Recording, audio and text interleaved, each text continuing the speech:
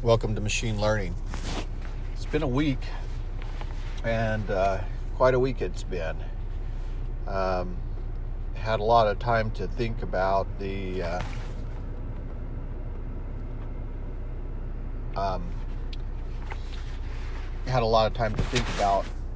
AI and where it's going, and a lot of the work that I was doing is kind of rehashing previous work that I had done. And one thing that I've been thinking a lot of is about these distributions of data. Like, for example, if you can get into standard distribution or a Gaussian distribution, then you have some level of predictability to your trend lines. So, and I'm talking particularly in time series.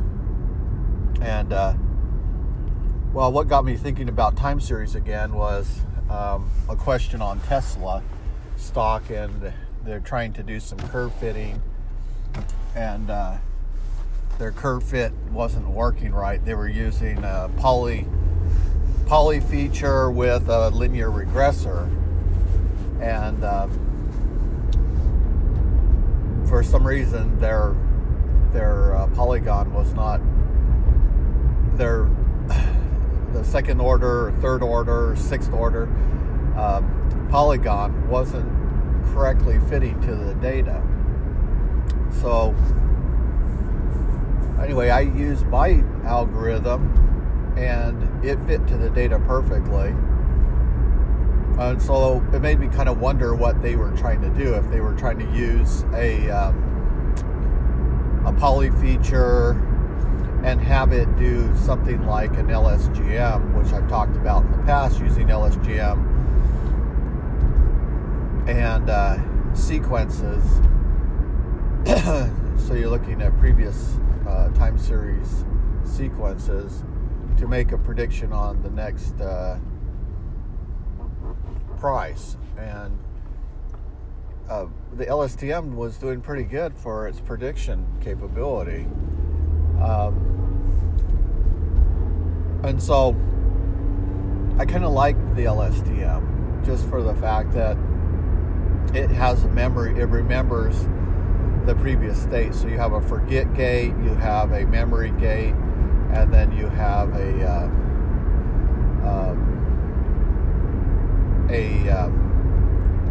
gate that output gate. And so those gates in the LSTM work really good to help the network retain what is important. So I've actually been thinking about, what if you build a LSTM network bidirectional and convert like text to speech. So you take your text, you convert it, and let's say you train it. So you have two networks. You have a BERT network, and then you have LSTM. And LSTM can answer questions, generalized questions. So if the BERT system can't answer the question, then it defaults to the LSTM network for question and answer. So let's say you're dealing with someone in mental health, and they've had to go to a hospital, and they're on medications, and you have staff on site that they get to talk to, but they don't get to talk to staff all the time. And they don't really get to talk about what they really want to talk about, because kind of staff, says, well, that's for someone that you need to contact once you're out. You can get started in therapies, and they have kind of this referral system that goes on where they have their limited amount of skill that they can do, and then they defer to people of higher skill. And that's always been the case for most of the craftsman work. But with GPT-3, you all of a sudden enter into this realm where, depending on how you talk to the machine, will determine its level of expertise that it will return. The expertise is embedded within the neural machinery, So the question is how to access it. So what I was thinking of is having these environment where the patients have access to an iPad. Maybe it's an iPad in the wall or whatever. That it can't be damaged. I guess you could punch the iPad and then break it that way. But I guess the same is true of anything in a room. But maybe you have it set up with just a keyboard and then behind some hardened glass or something. But the person, if they want to talk to the machine, they can talk to it. Now, it's obviously going to be monitored by a person to see if the conversation gets abusive or inappropriate, and those services can be shut down from a command center. So if the conversation is going bad, just say the machine just shuts down. So you have three things. You have human in the loop. You have Bert that's doing question and answer to very specific psychological questions. Maybe they want to know, am I crazy? And then they talk about different types of mental disorders. Because one of the things I found with people with mental disorder or mental disease is it's like a sickness. They need to go through a process to overcome the way they think. And so, they can interact with the machine, get information, they can get good theories, they can get answers to their questions. And if they ask a question that's more generalized, then GPT-3 kicks in and it attempts to answer from its 195 billion parameters it's trained on. So, it has a pretty deep understanding of human knowledge. Not a complete understanding, obviously, but it has a pretty good corpus of words and concepts and probabilities that it's beginning to create. I use OpenAI Codex a lot to answer questions for Stack Overflow, because what it does is it kind of points me in the right direction, and I like it. Sometimes it'll get the answer spot on, but a lot of times it's trying to answer the question and its approach is correct, but the implementation is wrong. And so that's what I do like it. For example, there was a question on multi-index from tuples.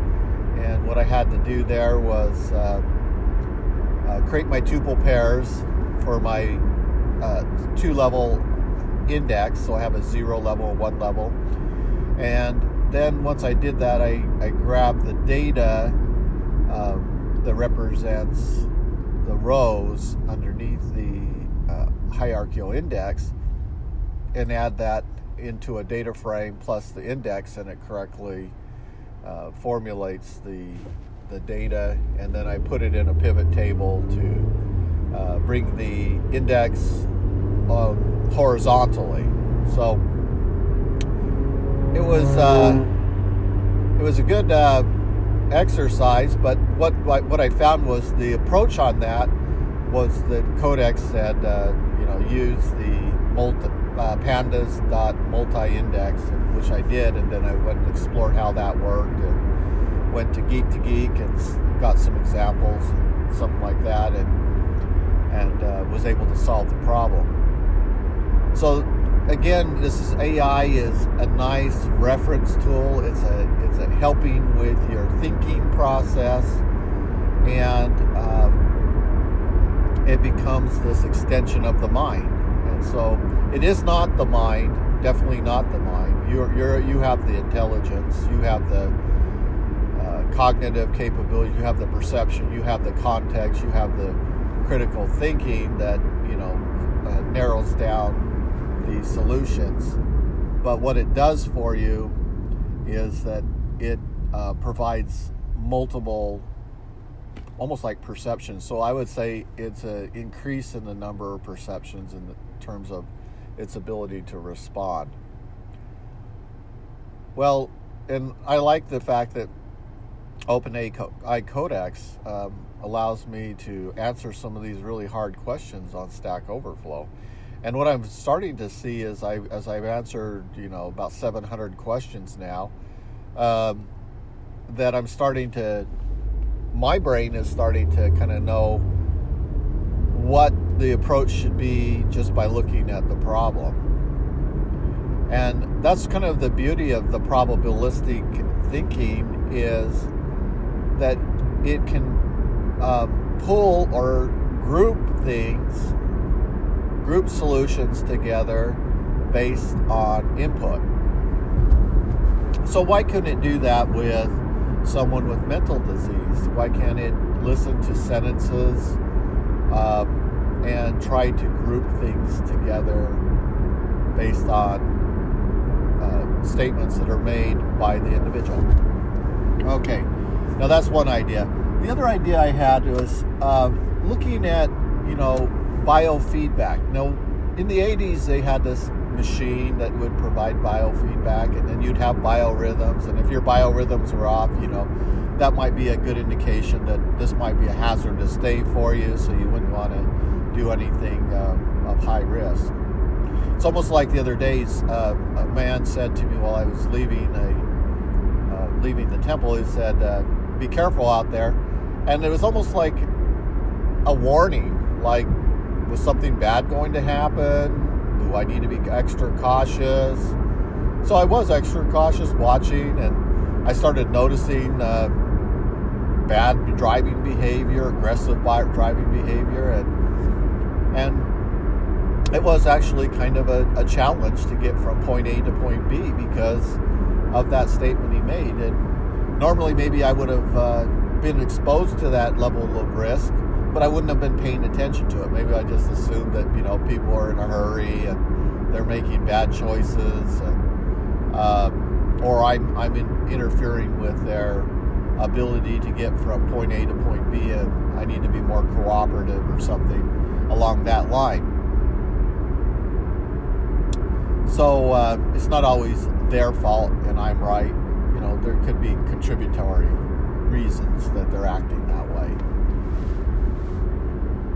But I was thinking about how maybe what you could have is a device that measures the brain activity of a normal, healthy individual when they sleep. And like if you have irregular sleep patterns or such, you have your CPAP machine, for example, that's monitoring your breathing and is helping you breathe at night.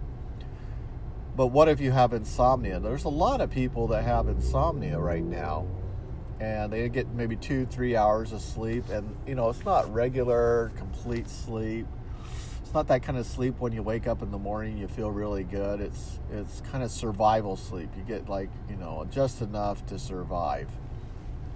And so by evening time, you're exhausted, you're tired, and you don't really get that break that you need.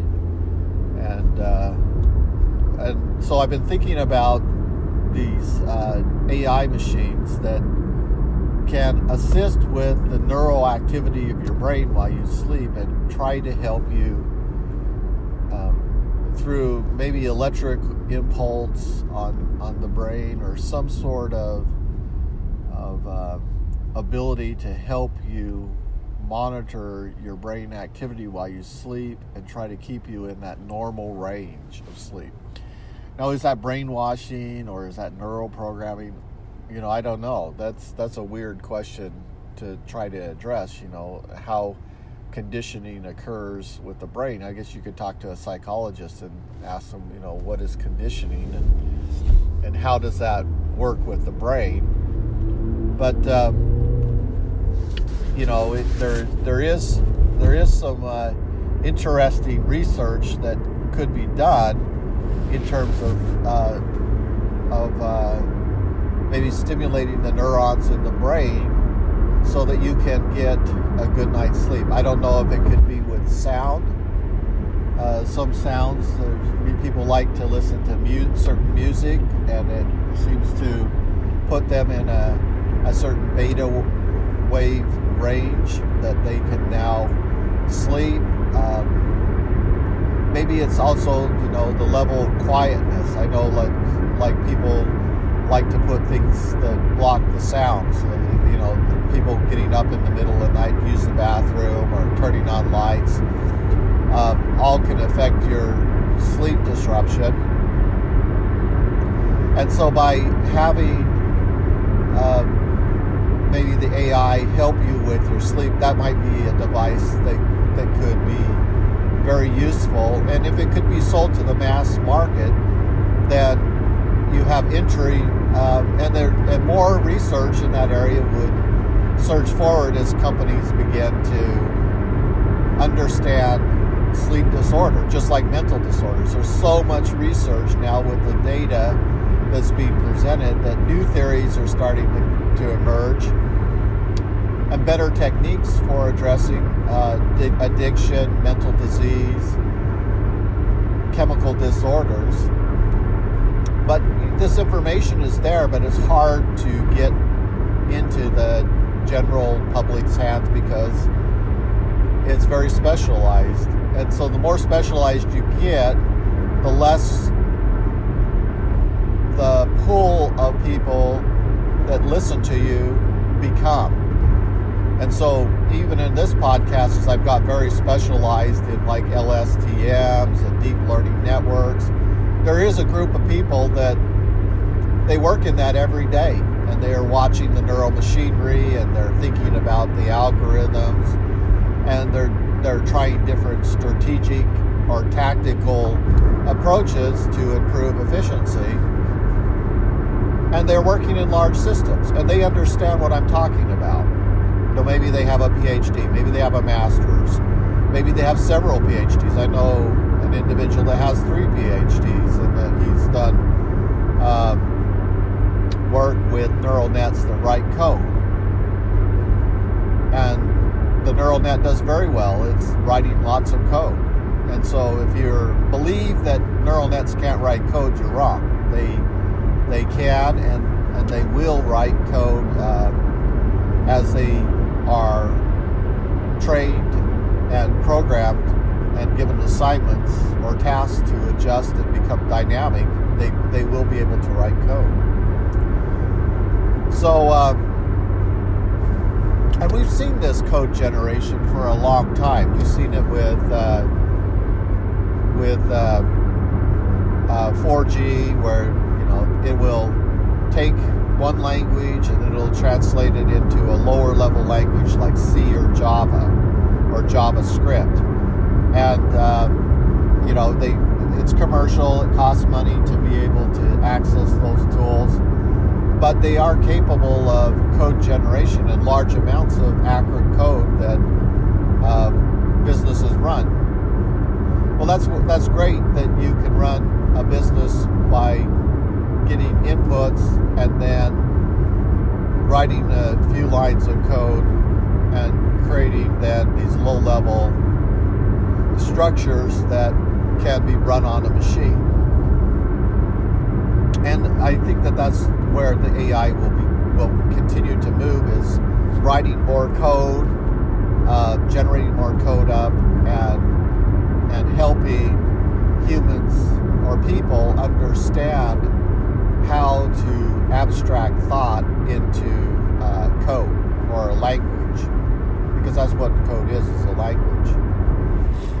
And it's like I was speaking Japanese the other day, and I was explaining to another individual that the characters create certain sounds, and to watch the characters for figuring out how many sounds there are. Now they're Caucasian and they don't know Japanese, and so they're kind of scared when they look at a Japanese name, because it's hard to say, like Nakayama. You look at that name and you're like, well, how do I say that? Nakayama. How many sounds are in there? How many syllables are there in there? How many vowels? But it was interesting because I showed them there's hiragana and katakana. They have both symbols, but the one symbol, I think it's the hiragana, is the one that has breaks kind of the word up into sounds. And so I could show them that there's 3 different sounds to that word.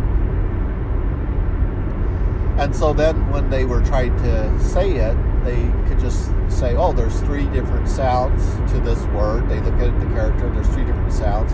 And then I would help them through those words.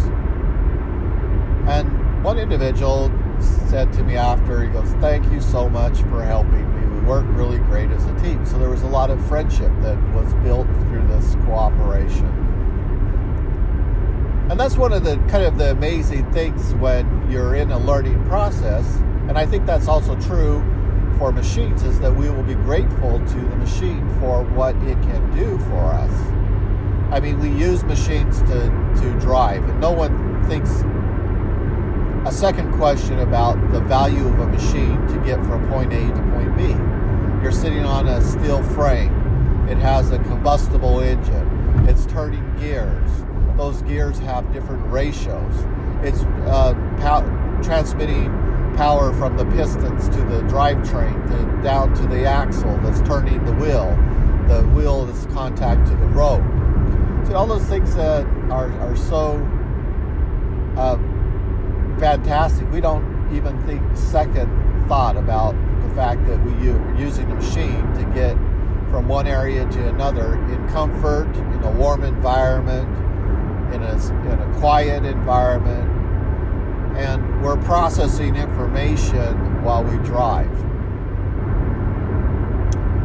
And I think that's the way AI is going to be in the information highways, is we're going to be using the AI, we'll be talking to it, it'll be assimilating information for us, and it will be writing code for us to allow us to have certain functionality. We may need certain functionality, and it may have to generate that functionality for us, compile it, and then make that capability accessible to us. And it might be open source, so maybe it downloads some open source module, writes the code, and then we can interact now with the machine to do a particular task. Maybe it's generating a RESTful endpoint that's communicating with the database a certain way, and we need that capability. And so I think that programming will be more visual, as I've said in the past, that things will be more visual, and we'll be interacting and connecting things and watching how information is flowing through those connections, just like we do right now with endpoints and RESTful and GraphQL and, graph database, NoSQL, etc. We're watching how things are streaming from the front end to the back end, and those are complex processes to connect all the pieces. And with AI, you can get these code generators that can create the pieces for you quickly. And so, they may not be 100% right, just like I was saying with the OpenAI codexes. It wasn't correct 100% of the time, but it was good in the sense that it kind of set up the framework, and then I finished it off. So we'll always need human beings in the loop to kind of finish off the complexity, to assess whether or not we think that things are working according to the way we expect, and then we can also use the machine for testing. Well, that's kind of programming nerd stuff, but that's the world that we live in, is Nerdville. The computer, the IT is the business. And I still keep trying to say that our company is that the IT is the business. And what do we do? We process invoices for subcontractors. We do job cost billing for projects. We do change orders. What is that? That's informational based. There's lots of data entry that's going on. There has to be a lot of accuracy. There are a lot of steps in these processes, and some of those steps take there are quite a few sequences to those steps, and they take time. And so streamlining those processes through information automation is the way to go. And then analysis tools to analyze trend and understand impact are also very important. And so, you can see this need for more analysis work of the data, more people that are thinking about and analyzing data critically. And, you're starting to see more jobs that are surfacing that are requesting people with business intelligence solution capability, but not just to write the interface for the visualization, which can be Power BI or Tableau or Domo, or there's a number of different tools now that are providing different visual interpretations of the data or presentations of the data and allowing for interaction.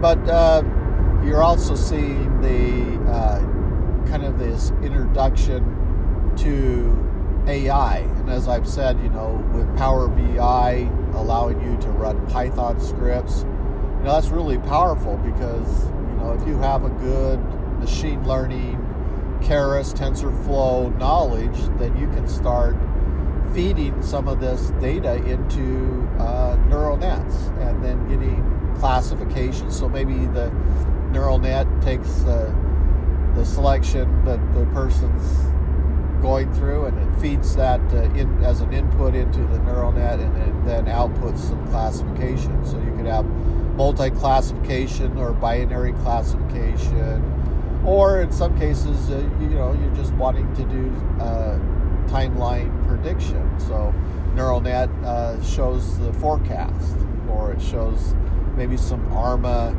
forecasting based on a certain order level. And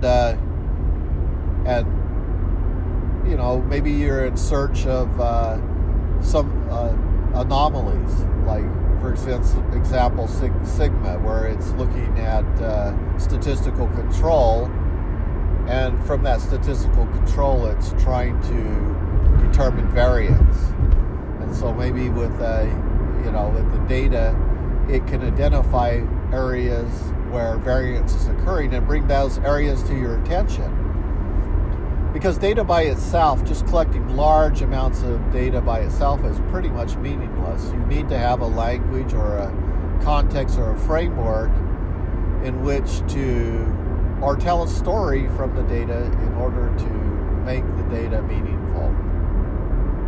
I learned that from a book I read a long time ago about telling data stories, and when I was raising my kids, I used to always tell them fables from child's fables that I read, and then I would create my own, and they would always be excited. Dad, tell us the story of the three pigs again. And I'd always have some variation of it, like when the pigs were villains or the pigs were heroes, or some aspect of the pig's life, and they always loved it, and they would always ask me for these stories when we were on road trips together. And those are great memories. But I think also, in some ways, the data is like that too with businesses, that they need to hear the story. And then the question is how can they know if the data is believable? And that's where the data science comes in, where you have different tools to show confidence levels, confidence bands, do comparisons, like maybe you're comparing multiple things together, and from that data analysis, then they get a better idea on how to make a decision. Because ultimately the data is going to lead to some sort of action, and if it doesn't, then the data is not very useful. So you're just building another report, and endless reporting problems is the world that you live in. So you're looking at a problem in a report that's giving the wrong number. You got to go in and look at your SQL and then figure out, if you correctly understood the data structures and the data in order to extract the data out. So, you're ending up writing lots of outer applies and cross applies, and small little snippets of SQL and subquerying to, extract this data out that you need. And there's lots of duplication as a result, and duplication leads to potential error and lots of rework. And so, as things become more complex, we have to start thinking about tools and abstraction and working to understand data before we're faced with crises. Like the other day I had a request and it was a strange one, but he wanted to see data that I had created, and so I sent him over, and there was a lot of data, a lot of fields. And it's just because the costing structure is huge, and I wanted to know exactly what was needed on the report, and was sent back somewhat lazily to me that, here, just look at this one. This is an existing report. So then I started analyzing the existing report and realized how the structure that was created by the previous programmer or developer, report generator. And I followed that pattern. And then after I got it all done, and I was happy and pleased that it worked, was told that wasn't the requirement. And so I was all upset and had to go rewrite my queries, and I was writing excessively complex queries, and I realized I had to just calm down and look for a better way. And so by the end of the day, I had found the better way and calmed down. And that's one of the important things to remember with data science is don't get bent out of shape if your manager, asks you to change things. We're all about change, and so you should plan for that even in your query, even in your reporting. Design it so that it's flexible. If you need to move something to a column, like a group, a matrix report, no problem. Just spin it and make a matrix report. If you need to move it into unstacked view, then you do maybe a hierarchy report. Or if you need to, do it in an aggregate form, you do it in a list form.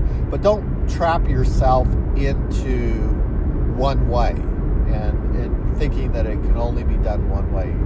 Have that flexibility with your data so that you can set up your data to be filtered by the report in such a way that you can display it in almost any way you want.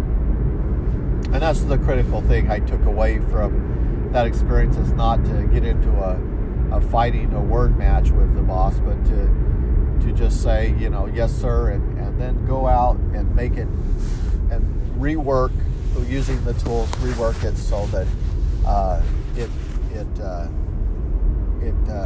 will function correctly and then give value to the company. And ultimately, that's the thing that you want to be asking as you're doing this work is, am I adding value to the company? And the day that you're not adding value to the company is the day you need to be looking for another job. And don't be afraid of that. Don't be afraid of looking for another job if you're not adding value to the company, because life is too short to waste on a course and path that isn't going anywhere. So if you're impacting the company, you're getting good projects, you're creating demand, then you're in the right action zone. You're at the gemba. You're at the place where the action is occurring. If you're doing code maintenance and you're changing colors to please senior management, or you're spending lots of time doing things that aren't adding much value to the larger group, then maybe you're in the wrong specific domain of work, and you need to broaden your horizons, get more into the machine learning, AI, programming world, and start to understand some of the new approaches that are being taken. You've got a new version of C# and there's going to be a lot of language syntax to learn from that new language. And even now, when I look at LINQ code after working with Python, I kind of feel like that the world between pandas and LINQ need to get closer. LINQ is still very terse in my mind compared to pandas in order to manipulate data, because pandas uses functions like apply, transform, map, and they're really very flexible functions to do a lot of the manipulation you need in the data. You got group by to do your aggregation, and it is a very simple way to do a lot of the framework type of transformations that you need to do. And so I think, again, pandas leads the pack. It really has done a good job in its design, and for that reason, that the world of LINQ needs to begin to pay attention to the Python way of doing things. And I don't know if industry will ever move totally to that approach, but I can definitely see an advantage in simplifying the way we do the accessing. It's very difficult, for example, in LINQ to do a left join. It shouldn't be. It should be very simple, and why they've made it so complex to do left joins, I don't know. It's very difficult to do group bys in LINQ. It's very difficult to do aggregations. And these are things that are very easy to do in pandas. Pandas is very easy to manipulate two data sets using merge or concatenate. It's very difficult to do that in LINQ. And so, if you maybe do a side-by-side comparison and show, okay, this is how you would do it in LINQ, this is how you would do it in pandas,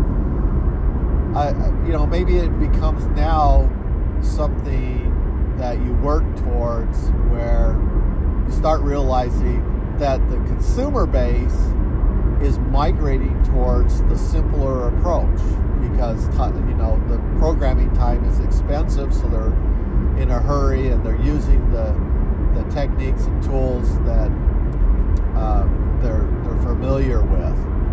And so rather than trying to hold on to a kind of archaic way of doing things, you move to the more modern and streamlined way of doing things. Well, and one other thing I really like too is